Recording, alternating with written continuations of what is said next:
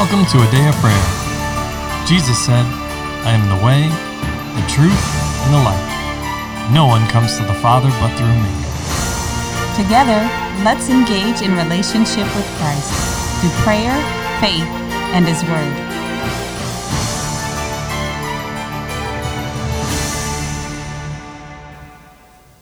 Hello and welcome to a day of prayer. Thank you for joining us for morning Bible study. Let's pray. Lord, we thank you for today. We just bless you and we magnify your name, Jesus. We recognize that you are the God of all creation, the King of kings and the Lord of lords. And there is nothing too hard for you. And there's nothing that compares to you, no one who compares to you, Lord God. We thank you for opening doors that no one can shut, Lord God. And we just praise you, Jesus, because you are the Most High God, and you are more than enough. We thank you, Lord, for your ministering spirits working on our behalf and carrying out the things that you've already commanded, Lord. We bless you. We give you honor and praise. Let the listeners hear your voice today. Let them hear your word and understand you in a more deep and intimate way, Lord God. Thank you for being intentional with us, for being intentional about how you minister to us and how you keep us from all hurt, harm, and danger, Lord God. We just cast our cares on you, and we recognize that you and your grace is sufficient for us. You're enough, Jesus. You're enough to solve our problems. You're enough to save our families. You're enough to keep the things we commit to you, and that you're able to do so and willing to do so, Lord. Let your word become alive to us. Quicken it to us, Holy Spirit. And we just glorify you and we thank you for it, Lord. In Jesus' mighty and wonderful name, amen.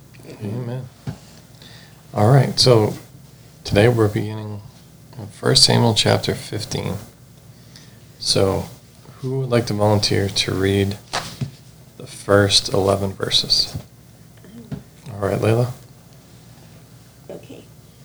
Samuel also said to Saul, The Lord sent me to anoint you king over his people, over Israel. Now therefore heed the voice of the words of the Lord. Thus says the Lord of hosts, I will punish Amalek for what he did to Israel, and how he ambushed him on the way when he came up from Egypt. Now go and attack Amalek, and utterly destroy all that they have, and do not spare them, but kill both man and woman, infant and nursing child, ox and sheep, camel and donkey. So Saul gathered the people together and numbered them in Telahim, 200,000 foot soldiers and 10,000 men of Judah. And Saul came to a city of Amalek and lay in wait in the valley. Then Saul said to the Kenites, Go, depart, get down from among the Amalekites, lest I destroy you with them. For you showed kindness to all the children of Israel when they came up out of Egypt. So the Kenites departed from among the Amalekites, and Saul attacked the Amalekites from Havilah all the way to Shur, which is east of Egypt. He also took Agag, king of the Amalekites, alive, and utterly destroyed all the people with the edge of the sword. But Saul and the people spared Agag and the best of the sheep, the oxen, the fatlings, the lambs, and all that was good, and were unwilling to utterly destroy them, but everything despised and worthless that they utterly destroyed. Now the word of the Lord came to Samuel, saying, I greatly regret that I have set up Saul as king, for he has turned back from following me, and has not performed my commandments. And it grieved Samuel, and he cried out to the Lord all night. Mm-hmm. What did everybody take away from all that? There's a lot in there. And this goes back generations. Why didn't you I want to know what everyone else understood first. How do you understand the significance of this task that the Lord gave Saul?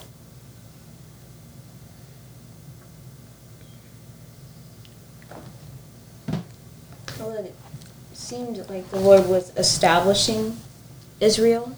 Like he mentioned that they attacked them on their way from Egypt when they weren't prepared, and they had the Lord, but they weren't ready to fight anybody, really. They were on the run. So they took advantage of them in like a moment of weakness. But now they have a kingdom established, and they have the soldiers and everything they need to fight. So now it just seems like the Lord was establishing them. And Okay. Was part of it. So when the Lord brought the Israelites out of Egypt, Exodus 17, it's, starting in verse 8, it talks about how Amalek came and fought against Israel. And that's where, if for those that don't know, there was the battle against the Amalekites, where Moses had to have the rod above his head. And every time that the rod remained above his head, he was holding it up, that Israel was winning the battle, gaining the victory. And then whenever his hands got weak and he dropped them, that Israel would was starting losing. And he got help. And in that, the Lord honored his word, he blessed them, and defeated the Amalekites for them. But the Lord says this in verse 14 and 15, right? This is after they got the victory, right? Joshua was down at the front lines while Moses was up on the hill holding the rod. It says, the Lord said to Moses, write this for a memorial in the book and recount it in the hearing of Joshua, that I will utterly blot out the remembrance of Amalek from under heaven. And Moses built an altar and called it, its name, the Lord is my banner. For he said, because the Lord has sworn, the Lord will have war with Amalek from generation to generation. There's a lot in there. The Lord had said, other places, that don't do anything with Amalek. The sin is not yet full yet. Right? But clearly there comes a time where, as we've discussed here, sin reaches its fullness. And when it reaches its fullness, when sin reaches its fullness, it produces death. So the Lord already purposed, hey, he already knew what was going to happen. And he purposed, hey, when it reaches its fullness, we're going to blot them out. But the Lord already knows everything. So how can you blot someone out but then have war with them from generation to generation? So he already knew what was going to happen with Saul. Now he had told Saul, hey, we're going to wipe them out. You're going to eliminate this group of people that has come up, that has attacked, that living a sinful life, obviously. However, Saul chose not to do that.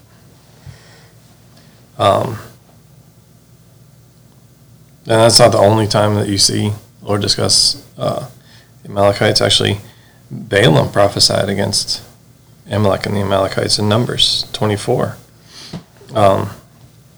Actually, he mentions both the groups in here, the Kenites and the Amalekites, in Numbers.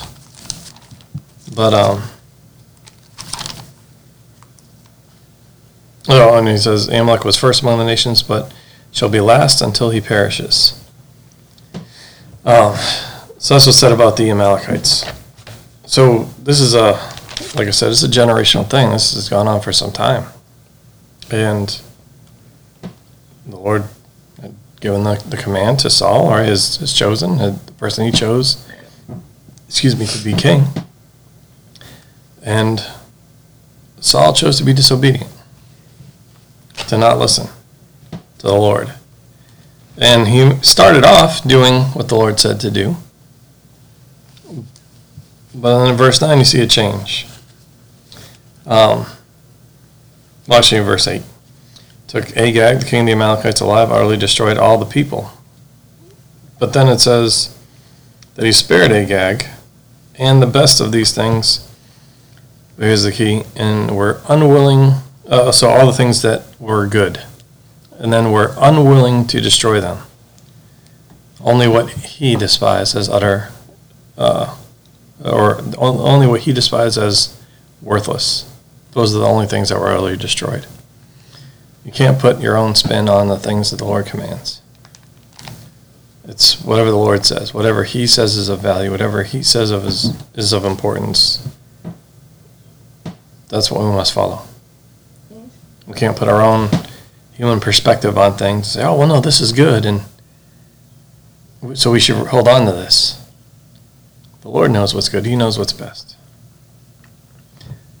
Our job, if we are his people and he is our God, he is who we have chosen to humble ourselves, to submit to, and to be like, right? And we're to be conformed to the image of his Son, right? So if we are to, in that sense, be like God, exhibit his character, his nature, there is the aspect of we need to be obedient in everything that he inquires or tells us to do, that he asks us to do, regardless of if we understand it fully or not. We can't put our own perspective on things and say, oh, well, I'm doing it. But it is only out of 100% obedience to every detail that the Lord gives us to do. Yes. Anyone else? Anyone have anything else they want to say or share? Or? I'm kind of curious why Saul let the Kenites go. Well, there's two ways to look at it.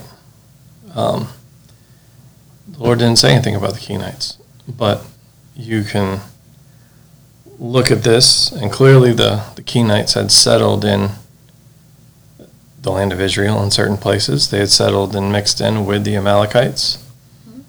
The Lord didn't say destroy the Kenites. It was very specific, the Amalekites. So there was the opportunity for them to depart, right? Or be swept up in with everything that was going to happen. Yes. You think they shouldn't have gotten away?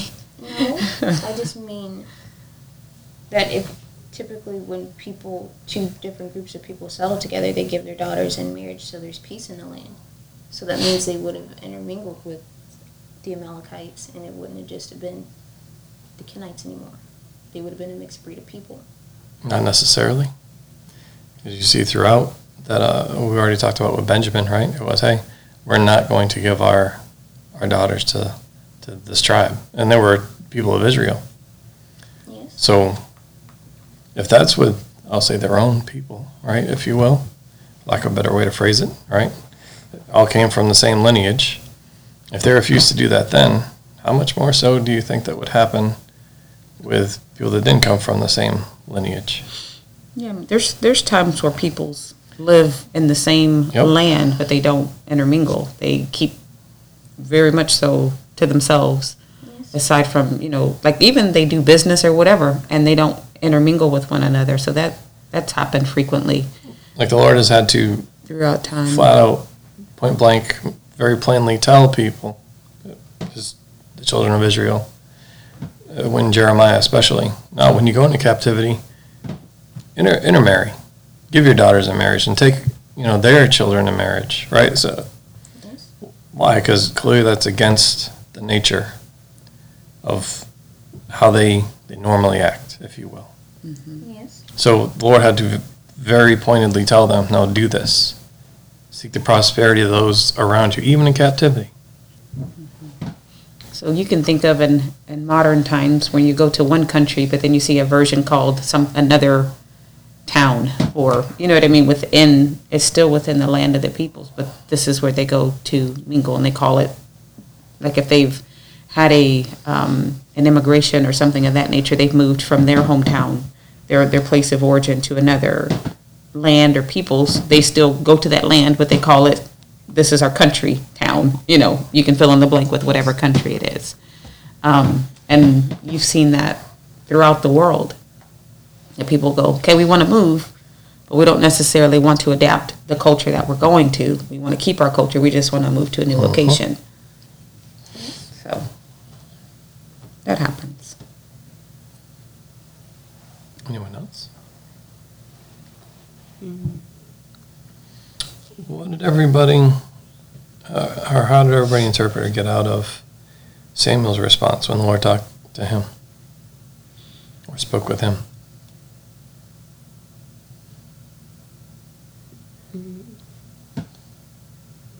Dad, do you mean like when he was crying out to the Lord all night? Yep.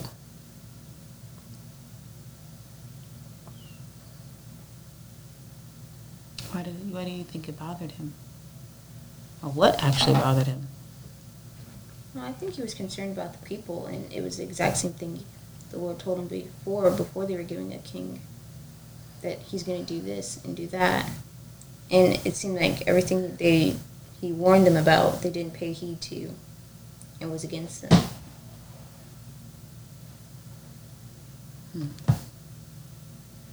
Okay, anybody else? You can also see that there has been a relationship established between the two, like in the first chapters. Okay. Like, so when something's happening to somebody else, you are sad for them, but I don't get too sad if it's not me. Oh, dang. Wow. Thanks a lot. I know. You feel sorry for them, but... But not really. Okay. That's not right. Well, no, I mean if you get like a spanking. Okay. So discipline, I get it. Okay. But this is a little more severe than some discipline there, sir. Oh, yes, I was just talking about myself. But you can see that he had a relationship built up, so it troubled him that Saul, he had thought of Saul one way when he first met. I think it troubled him that he turned out to be really like this on the inside. He was no longer following the Lord. Well, that goes for any, I'll say, parent and child relationship. Not that Samuel was Saul's parent, but he said he was going to teach him and train him, right? He was constantly giving input, giving guidance, pouring into Saul, right?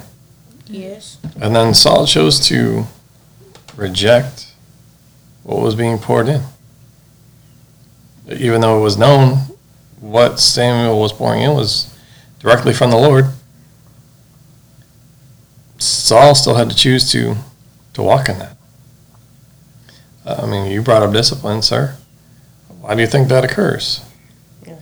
Typically, when, well, in this case, you guys, what happened in my life as well, when I chose not to be obedient or to walk in the ways which my parents or for you that we have instructed you for this house, right?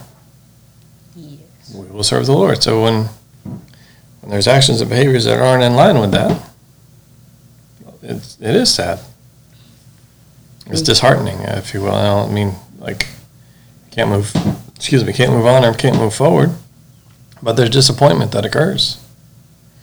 Now, in this case, Samuel knew the severity because, well, earlier chapters, the Lord already said he'd rejected him as king. He'd appointed someone else to be the commander, right? Someone else that had a heart after the Lord. So it was already stated very plainly that, the Lord knew Saul's heart.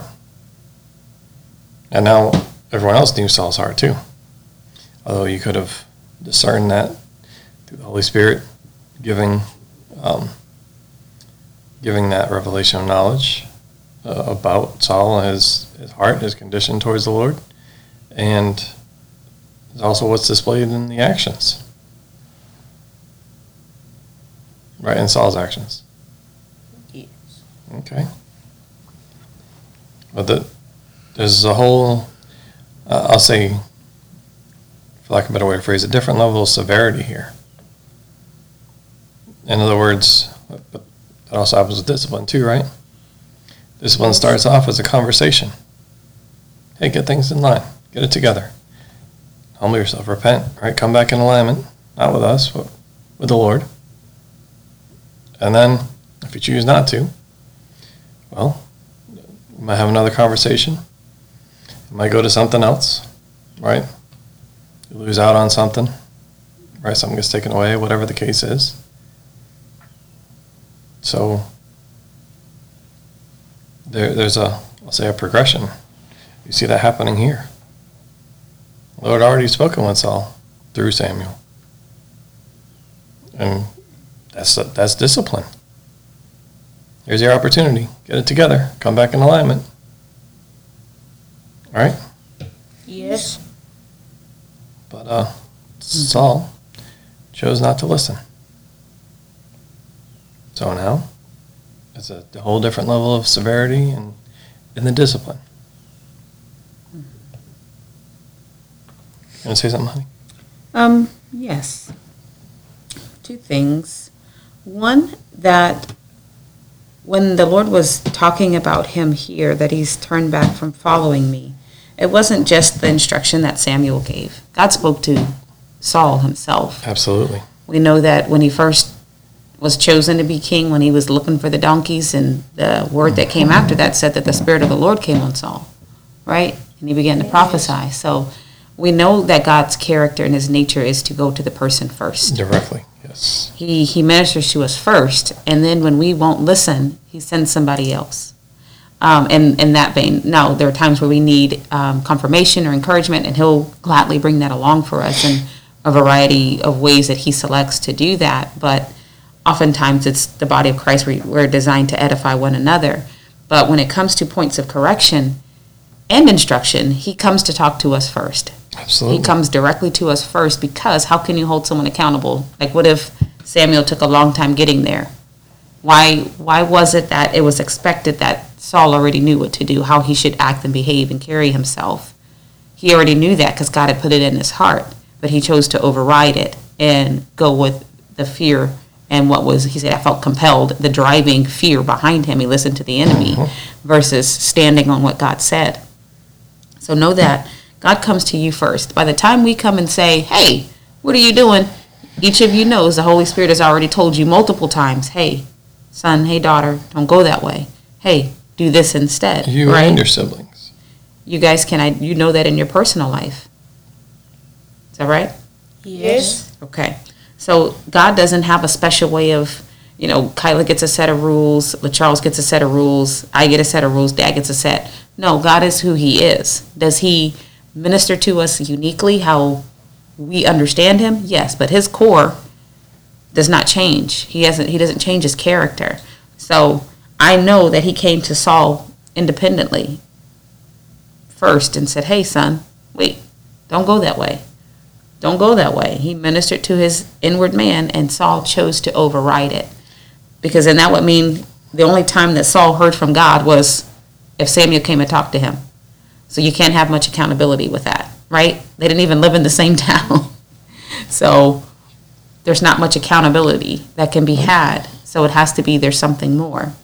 Well, there's the other aspect, too. The Lord doesn't violate his own words, himself. Absolutely. And with that, Paul writes about how to address brothers and sisters in error. He says, if you see your brother in error, what? Go to him. Well, why should we have to go to him?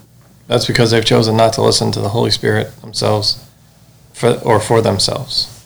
So then someone else has to get sent. And then it says if they don't listen, then bring a friend. And if they still refuse to listen, or still refuse to turn from their error, their way, their sin, then bring it before the elders of the church. Well, the Lord clearly went to Saul first, but he definitely came to Samuel because, as you just pointed out, Saul wasn't listening.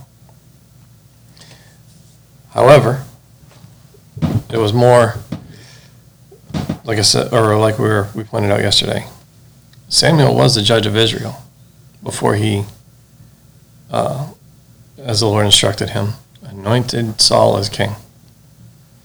So it's already at a higher level. You can't have it both ways, where Saul is there prophesying and doing all these things because he hears the Lord for himself. The Holy Spirit is on him and ministering to him, but yet he's still rejecting and refusing to be obedient to the Lord. So the Lord sends his servant to kind of set the tone, as it were, discipline. But it just goes along with the Lord's character and nature. He does this for all of us, each and every one of us. It's not about us acting in the natural and, hey, you're in sin and you're in error, and I've got to correct you. No, because that's still going things from a human perspective. We're to say what the Lord says to say and do what he says to do. So if he doesn't send you, then, hey, don't go. However, when he does, then you should go. Right? We tell the same thing with you guys. Especially you right? So if you see your brother or sister doing something that's not right, let them know. Right? Because you get that conviction as well. That's not right. All right? We tell you, help them out. Say something. They don't listen? Well, there's 4 of you. Grab another one. Go to your brother or sister again, right? If they still won't listen, then definitely bring it to our attention. However, what usually happens? Oh, is the Holy Spirit has already ministered it to us. And then we're coming to look for you. Right? We're sent to you to help you sort things out. So you see that same thing played out here. Right? Yes. Okay. I think it's significant the amount of responsibility that Samuel feels in this Yes. situation. I think it's even just beyond him going, I'm concerned for the people, but probably as a person that hears from the Lord and is a mouthpiece for him. We should all hear from the Lord. Amen. But who God sends on missions and journeys. I've had the Lord speak a word, through me. And then the person's like, and goes the total opposite way, Yeah. and the feeling of, God, no, why did I, like the range of emotions that you feel, or that I imagine Samuel would feel, like responsibility for Sam going awry, or for Saul going awry, and did I hear it all the way? I'm sure he could question a myriad of things, but at the end of the day, no matter how great the plan God has for someone else's life, that he ministers and verifies or confirms through you, that you can see by the grace of the Holy Spirit, you can see these things happening for that another person. It still, at the end of the day, boils down to what is their choice. Exactly. What is their will? God can roll out the red carpet for you. He can say and promise you and, guarantee you all these things. And still people can refuse that and reject it and depart from him. Salvation, look at that. He rolled that red carpet out for every human in creation.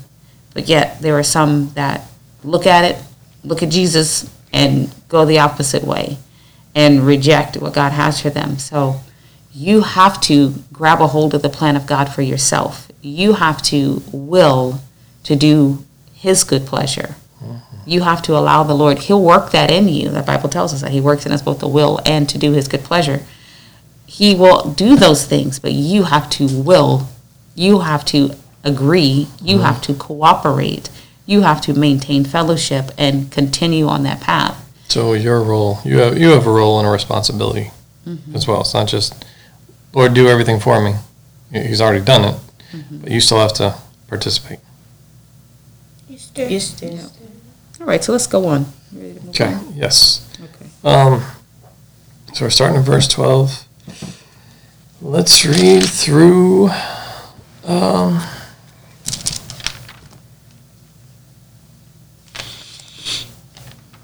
That's a lot. I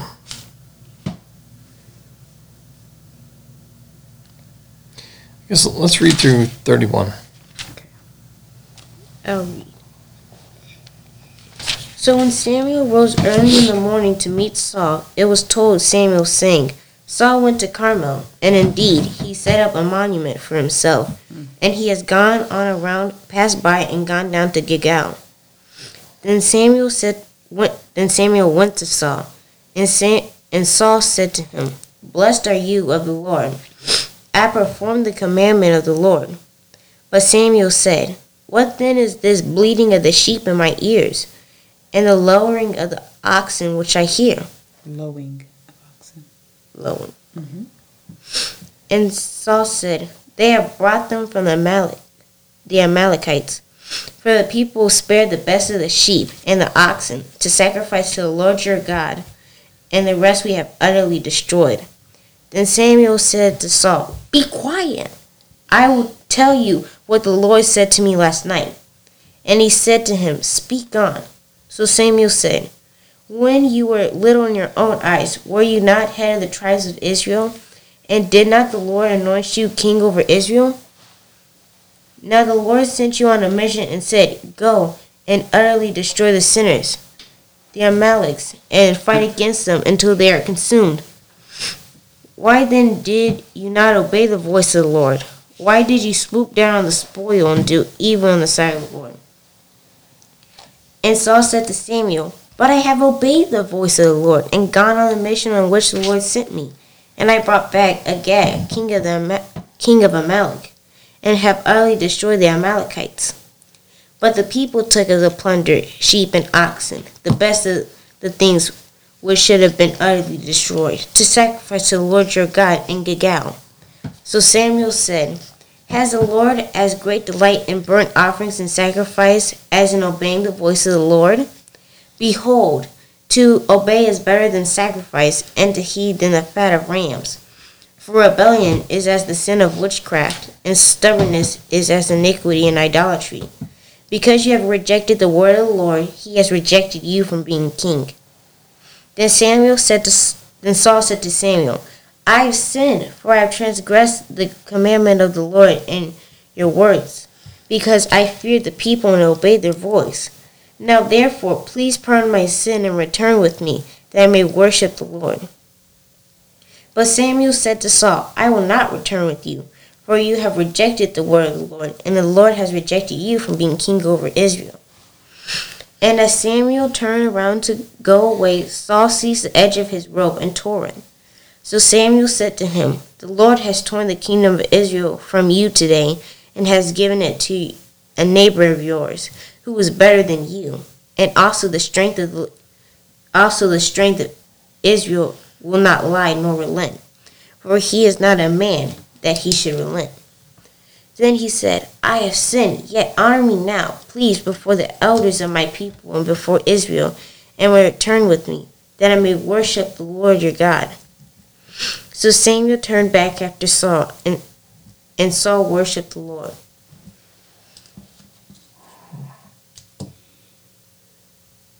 Okay. What did everybody get out of that?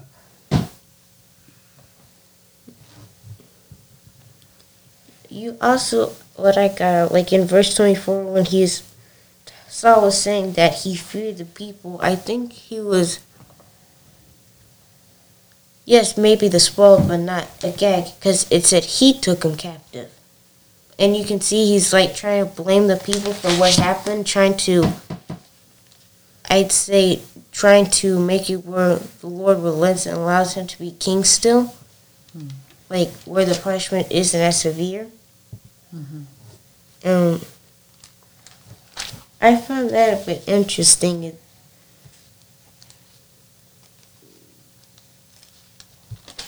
Okay, how so?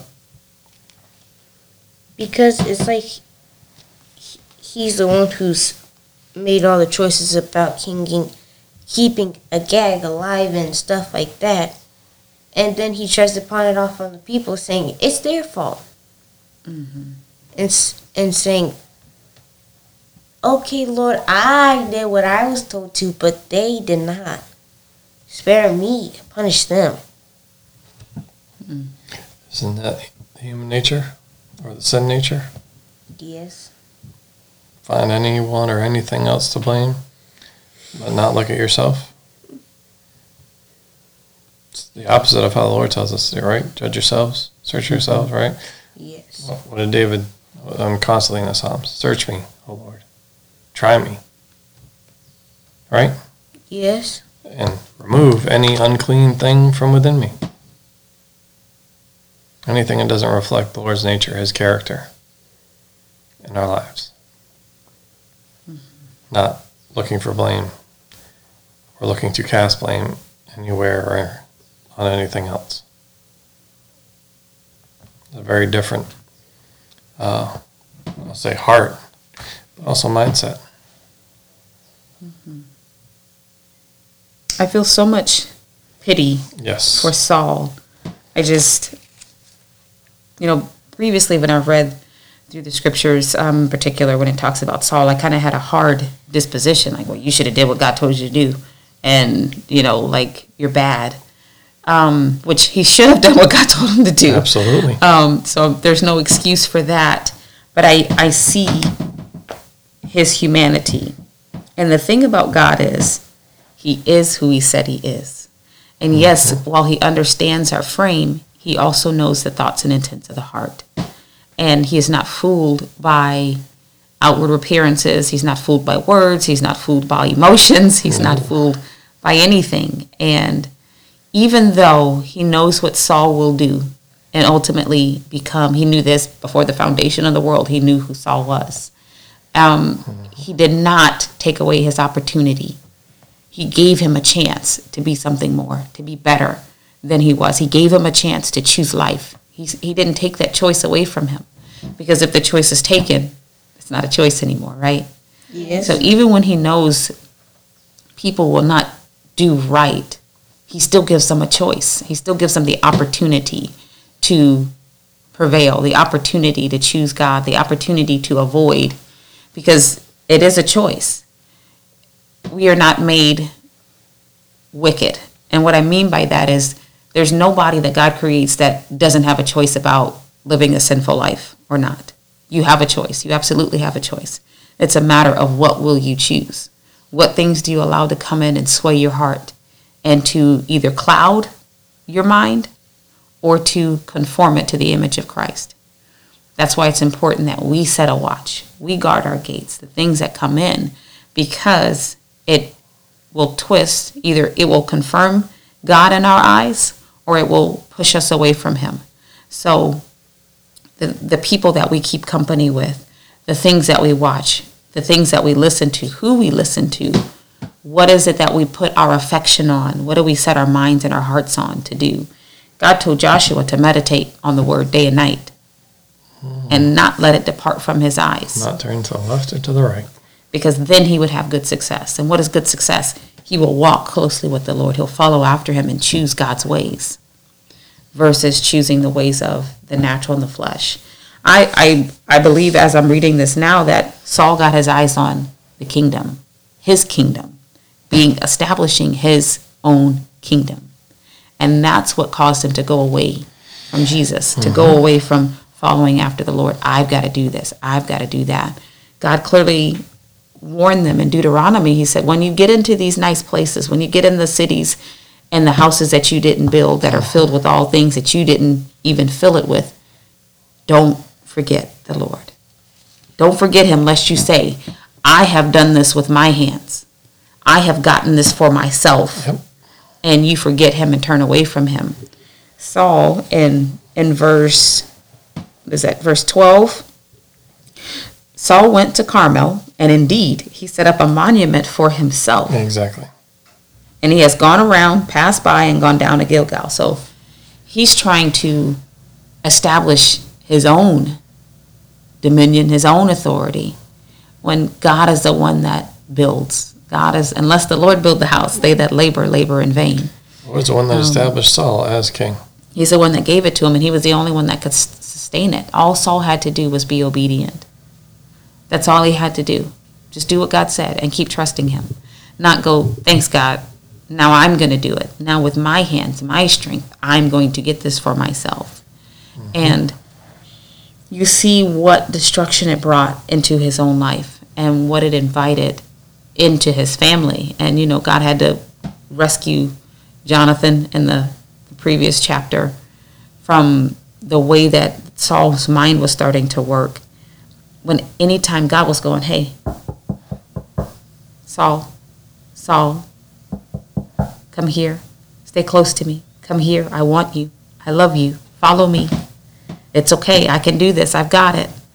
The Bible says about Sarah and Abraham, but Sarah in particular. Do you remember when the Lord came to her, the angel of the Lord, who was Jesus, came to her and said, you're going to have a son around this time, etc., and was talking to Abraham, and she was ear hustling, Kyla. She was being nosy in the corner. No, I wasn't. She was being nosy, and she laughed. And then that brought God's attention to her. Yep. Why did you laugh? And she's like, I didn't laugh. Well, he's got the hearing that beats all knows hearing. all, yes. He's got the eyes that are everywhere, he's God. And he said, but you did laugh. But later, when we read about her in Hebrews, that says that she believed that she called him faithful who promised.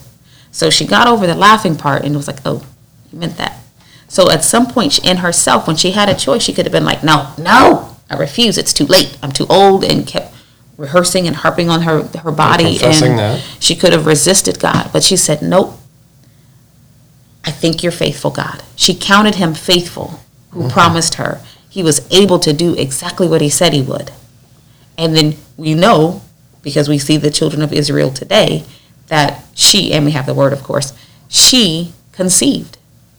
She, by faith, was able to overcome something so complicated. So Saul could have believed God faithful. Like, Lord, you're able to do this. I didn't even have it in my mind to think about being king or even know that we're supposed to have a king. Like, I didn't even conceive that. Why now shall I try to take it, what was begun in the spirit? Why am I going to try to finish it out and perfect it in my flesh?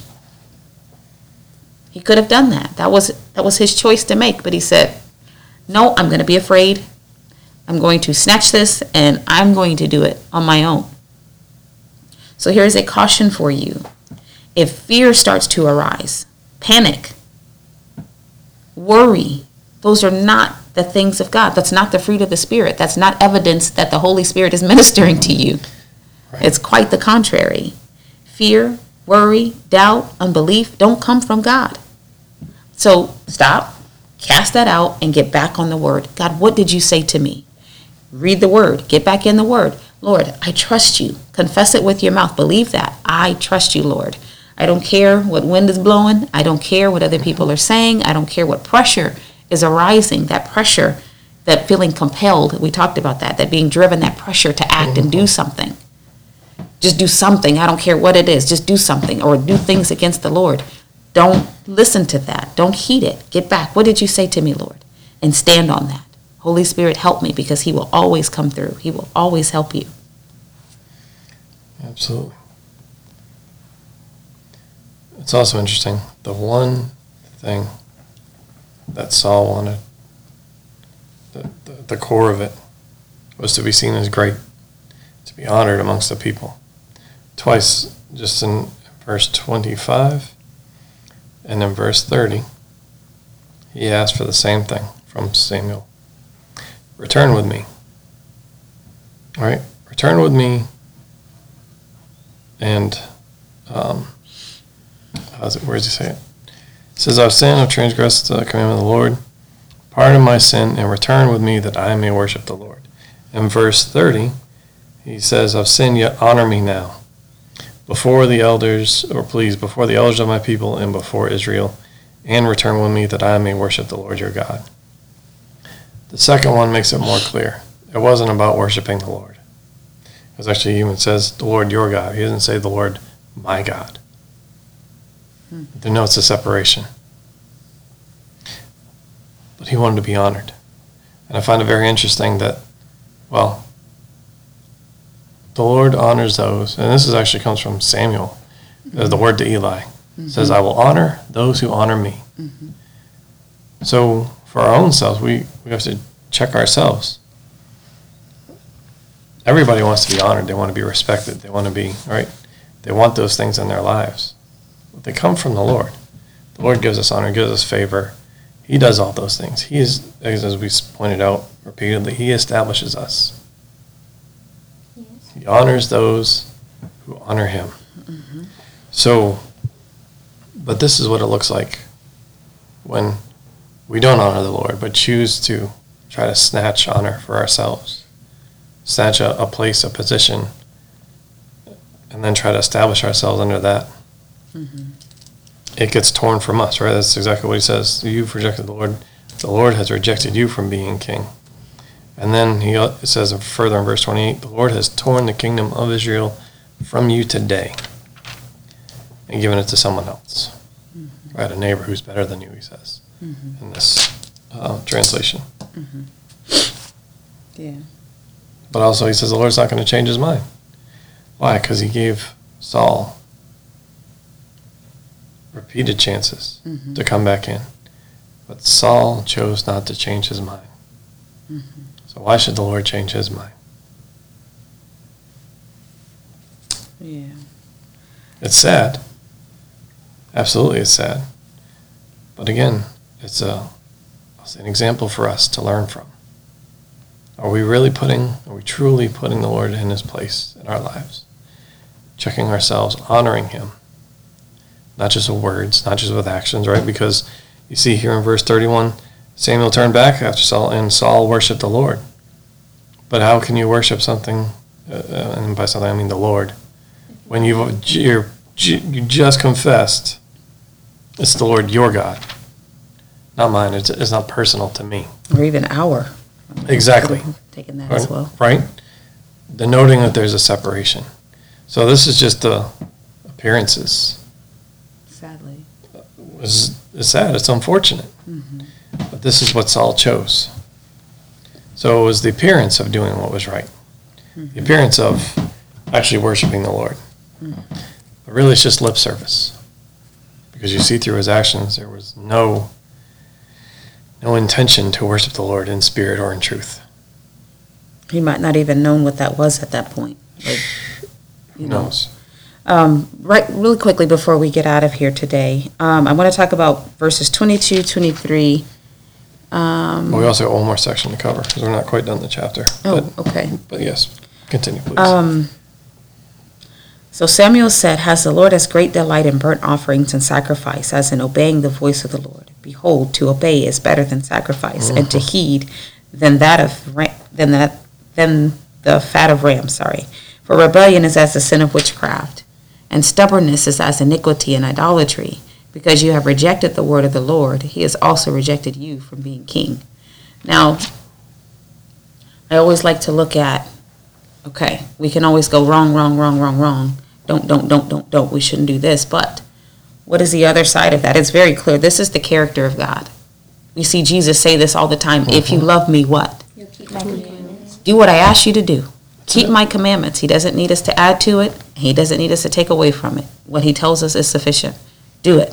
And what the Holy Spirit ministers is right. Just do what he said. His written word, take it. Do it.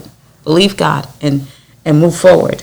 But he wants our heart, right? So you can say, if I'm obeying the Lord, then I know where I stand with him, right? Yes. You can have confidence. 1 John talks about us having confidence in our prayer. Confidence if we do the things that are pleasing to him, we know that he hears us. So here's how you put that in perspective. Lord, what I'm seeing in your word, I'm putting into practice, and I'm not pushing you out of it and saying, don't minister to me, Holy Spirit. I just read this on the paper, and that's all. But you're letting the revelation of the Holy Spirit move on the inside of you, and you're obeying what God tells you to do. If he says, hey, give this to so-and-so, or don't eat that today, or be obedient. As you're obeying those things, you can expect good in your life, right? Yes. You can expect to have more revelation from the Lord. You can expect Jesus to reveal himself to you, as in, I'm not talking about visions and things of that nature, but I'm talking about in your inward man, in your relationship with him, making known to you his will and his presence, and that of the Father and the Holy Spirit as well. You can expect that you will not find yourself in rebellion. If I'm doing what God asked me to do, then I'm not in rebellion. And you can have that confidence in your standing with him. And it's very simple when you think about it in those terms. When you pull out a list of, I'm not supposed to do these things, it can look tedious to the natural mind. But when you go, okay, all I have to do is keep your commandment, which are what? Love the Lord your God with all your heart, soul, mind, and strength, and love your neighbor as yourself. And in Romans, it tells us why this works, why this fulfills the commandment of the law. And the prophets. To love your neighbor as yourself fulfills the law, because love does no harm to a neighbor. Yes. That's very simple. Love the Lord your God. He said, "Hear, O Israel, the Lord your God is one." Right? You shall have no other gods before me, etc., etc. So love the Lord your God with all your heart, soul, mind, and strength, and love your neighbor as yourself. When Jesus came and simplified it and explained it to them in that capacity, it's like, oh, I can do that. I can do that. So you see it here, you see it echoed throughout God's word. Just do what I asked you to do. Love your neighbor as yourself, and reverse the order. Love the Lord your God with all your heart, soul, mind, and strength, because when you do that, you won't want to rebel against him. Absolutely. You won't want to disappoint him. And for those that are listening in, there's more that we touch on the subject, and we got teachings on our podcast. Obedience is faith in action. There's 2 parts. There's more detail and more discussion on this section of Scripture. So just for everyone's essay, check those out. And yeah. And I love verse Let the Lord 29. minister to you. Yes. I love verse 29, the strength of Israel. I'm like, ooh! I love to hear God's names. I love to hear Yes. who he is and that he will not lie. He does not lie. It's impossible that he lies. He gives us grace and he gives us chances, but he does not lie. He's not a man that he should lie. This one, he's not a man that he should relent. Same thing. Amen. All right. Will someone read verses 32 through the end of the chapter, please? Kyla, go ahead and read that for us, darling. Then Samuel said, "Bring Agag, king of the Amalekites, here to me." So Agag came to him cautiously. And Agag said, "Surely the bitterness of death is past." But Samuel said, "As your sword has made women childless, so shall your mother be childless among women." And Samuel hacked Agag to pieces before the Lord in Gilgal. Then Samuel went to Ramah. and Saul went to his house in Gibeah of Saul. And Samuel went no more to see Saul until the day of his death. Nevertheless, Samuel mourned for Saul, and the Lord regretted that he had made Saul king over Israel. That sounds like before the flood. He regretted that he had made man on the earth. Yep. As we were talking earlier, it's disappointing when we pour into people, or people that the Lord has placed under our care, and they choose to reject what's being poured into them, which is the Lord, and choose to reject walk in his ways. It's sad. It's disappointing because you know that the Lord only intended and wanted them to have experience his best, the fullness of the Lord in their lives. And they've shunned it, turned it away, or turned away from it, or rejected it. So Samuel clearly, recognized, understood what the Lord was doing here. And again, how can 2 walk together unless they agree? Yes. So there comes a point where people are going to continue to reject what you're pouring into them. Why are we going to continue to pour in? Right? But it goes into even greater than that. Did the Lord say to do it? Do what the Lord says to do. Say what he says to say, do what he says to do. Only. So you can see here that the Lord kind of released Samuel from this obligation of pouring in to Saul anymore. Yes. Because he had rejected the Lord. So there was no point in continuing the mentorship, the guidance. This is Saul, who clearly at this point was operating in I know it, I've got it. You can't teach me or tell me anything. And even if you do, I'm going to do what I want to do anyway. Yes. That makes it impossible to learn. I can't teach you what you think you already know. So there's no point. After it's demonstrated multiple, there's no point in continuing to attempt it.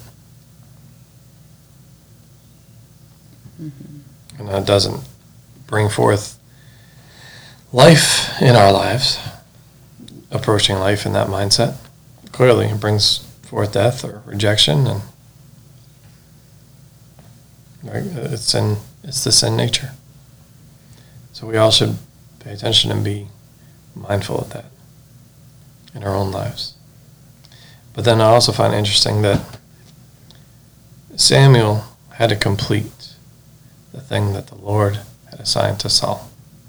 It was still going to be fulfilled. It was still going to happen in its entirety, because the Lord decreed it. He decreed a thing. He was going to establish it. But there's a difference. And we've had it, you and I, we've had this discussion multiple times, how Saul, who's essentially trained in warfare, right, fighting and all this. I'm not saying that was his nature exactly, but he was on the battlefield. Mm-hmm. Samuel, not so much. Mm-mm. So you have someone that is skilled in combat, who refused to do the job. And now, as a result, you see Samuel, unskilled, hacking an individual up. Hacking. That's Hacking like at, right? Just unskilled. chopping repeatedly with a knife. It's Randomly. not like a running them through or cutting their throat or something that's quick. He chopped at him with a sword. That was, no, that's what hacking means. This is what it You is. think about somebody hacking a bush down, they're chopping at it. You know, it takes time for it to get through the limb. That's what he did. That's It's gruesome, yes. yes, and long, and his poor little arms probably hurt. It's not funny, Yeah, because but- at this point, he's He's aged, not- right? He's not yeah. a spring chicken, as it were. Right? He's not young. And the sword's probably heavy. You know, we know later David picked up the armor that Saul carried because Saul was taller than everybody by at least a head head and shoulders, yeah. in Israel. So he's a big guy, and so he's going to be able to wield something, and you know the weight has to be good enough to get the job done, but also agile in the person's hand. So it's built for a tall man, huge guy, but not a giant, but he's still, you know, got some size on him. And then putting that in the hands of somebody that doesn't know swords or touch them, That is plus he's older. unskilled in combat. Yeah, it's like when you see me pick up something that belongs to Dad, you guys are like, put that down, Mommy. That's not for you. So, So, and I bring that up to say this, right? There's a plan, a purpose for each and every one, right? I'm not saying it's to go out and eliminate people. No, but the Lord chooses who He chooses for the task that He has for them, right? There's a plan, a purpose, a calling on your life. There's a reason the Lord chose you specifically for that task in the place where He would send you to do it. it's not hacking people up, okay? No, it's not. 'Cause it's not. That's not what we're saying. Okay, I just want to We're going to put that out there. clarify, right? Make it plain, right? But there's a reason that He chose you. Can the job be done by someone else? Yeah, clearly, right? That's what we see here. Yes. But it doesn't mean it's going to be as smooth. It'll still get done, sure. It'll still bring forth fruit as the Lord intended for it to. There's still a difference. There's still a difference. Still a difference. So just be obedient to what the Lord has for you. Yes, Dad. And here's another thing that I want to leave in your thoughts. Although God knew exactly where Saul would end up, there's nothing is a surprise to the Lord. He declares the end from the beginning. He knows all things. He didn't take away his chance. He still gave him opportunity and was patient with him. Now, ponder this. It's easy to be looking on this side and go, oh, why didn't he just skip that and go, not even go this way or do away with that sooner? But if God judges Saul that way, He has to judge me that way. Absolutely. And I surely need the patience of the Lord. Amen. If He cut Saul off the first time he did something wrong, then He'd have to cut me off the first time I did something wrong. And I would not be sitting here before you today. I would have been Man. dead and gone long Long ago. ago. And then likewise, you wouldn't be our children. I would have been dead and gone. So that's why He gives people chances. Even when they turn out wickedly, that's why He gives them an opportunity. Because if He doesn't give them a chance, He can't give you a chance. That would make Him a respecter of persons. That would make Him unjust, and He is not an unjust God. No, He is not. And He is not a respecter of persons. And you can carry that characteristic about God concerning everything. Why does He let these people exist? They get a chance, just like you do. Because if He cuts them off, He's got to cut you off.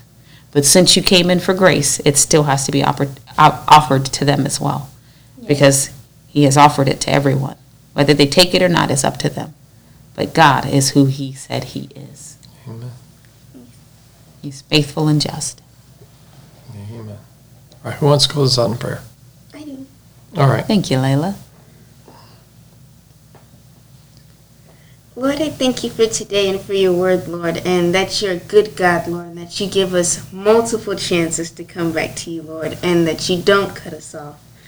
And Lord, I just ask that you'll continue to pour out your grace and your mercy upon your people, Lord, and continue to bless them, Lord, in the things that they do, Lord. In Jesus' name, amen. Amen. Everybody have a wonderful day. God bless you. God bless you.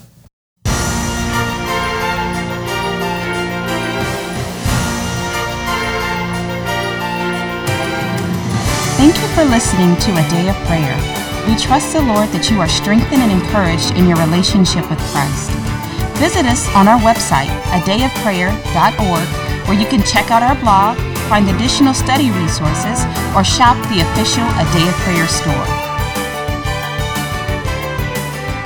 Remember, Jesus said, I am the way, the truth, and the life. No one comes to the Father but through me. So until next time, take care and God bless you.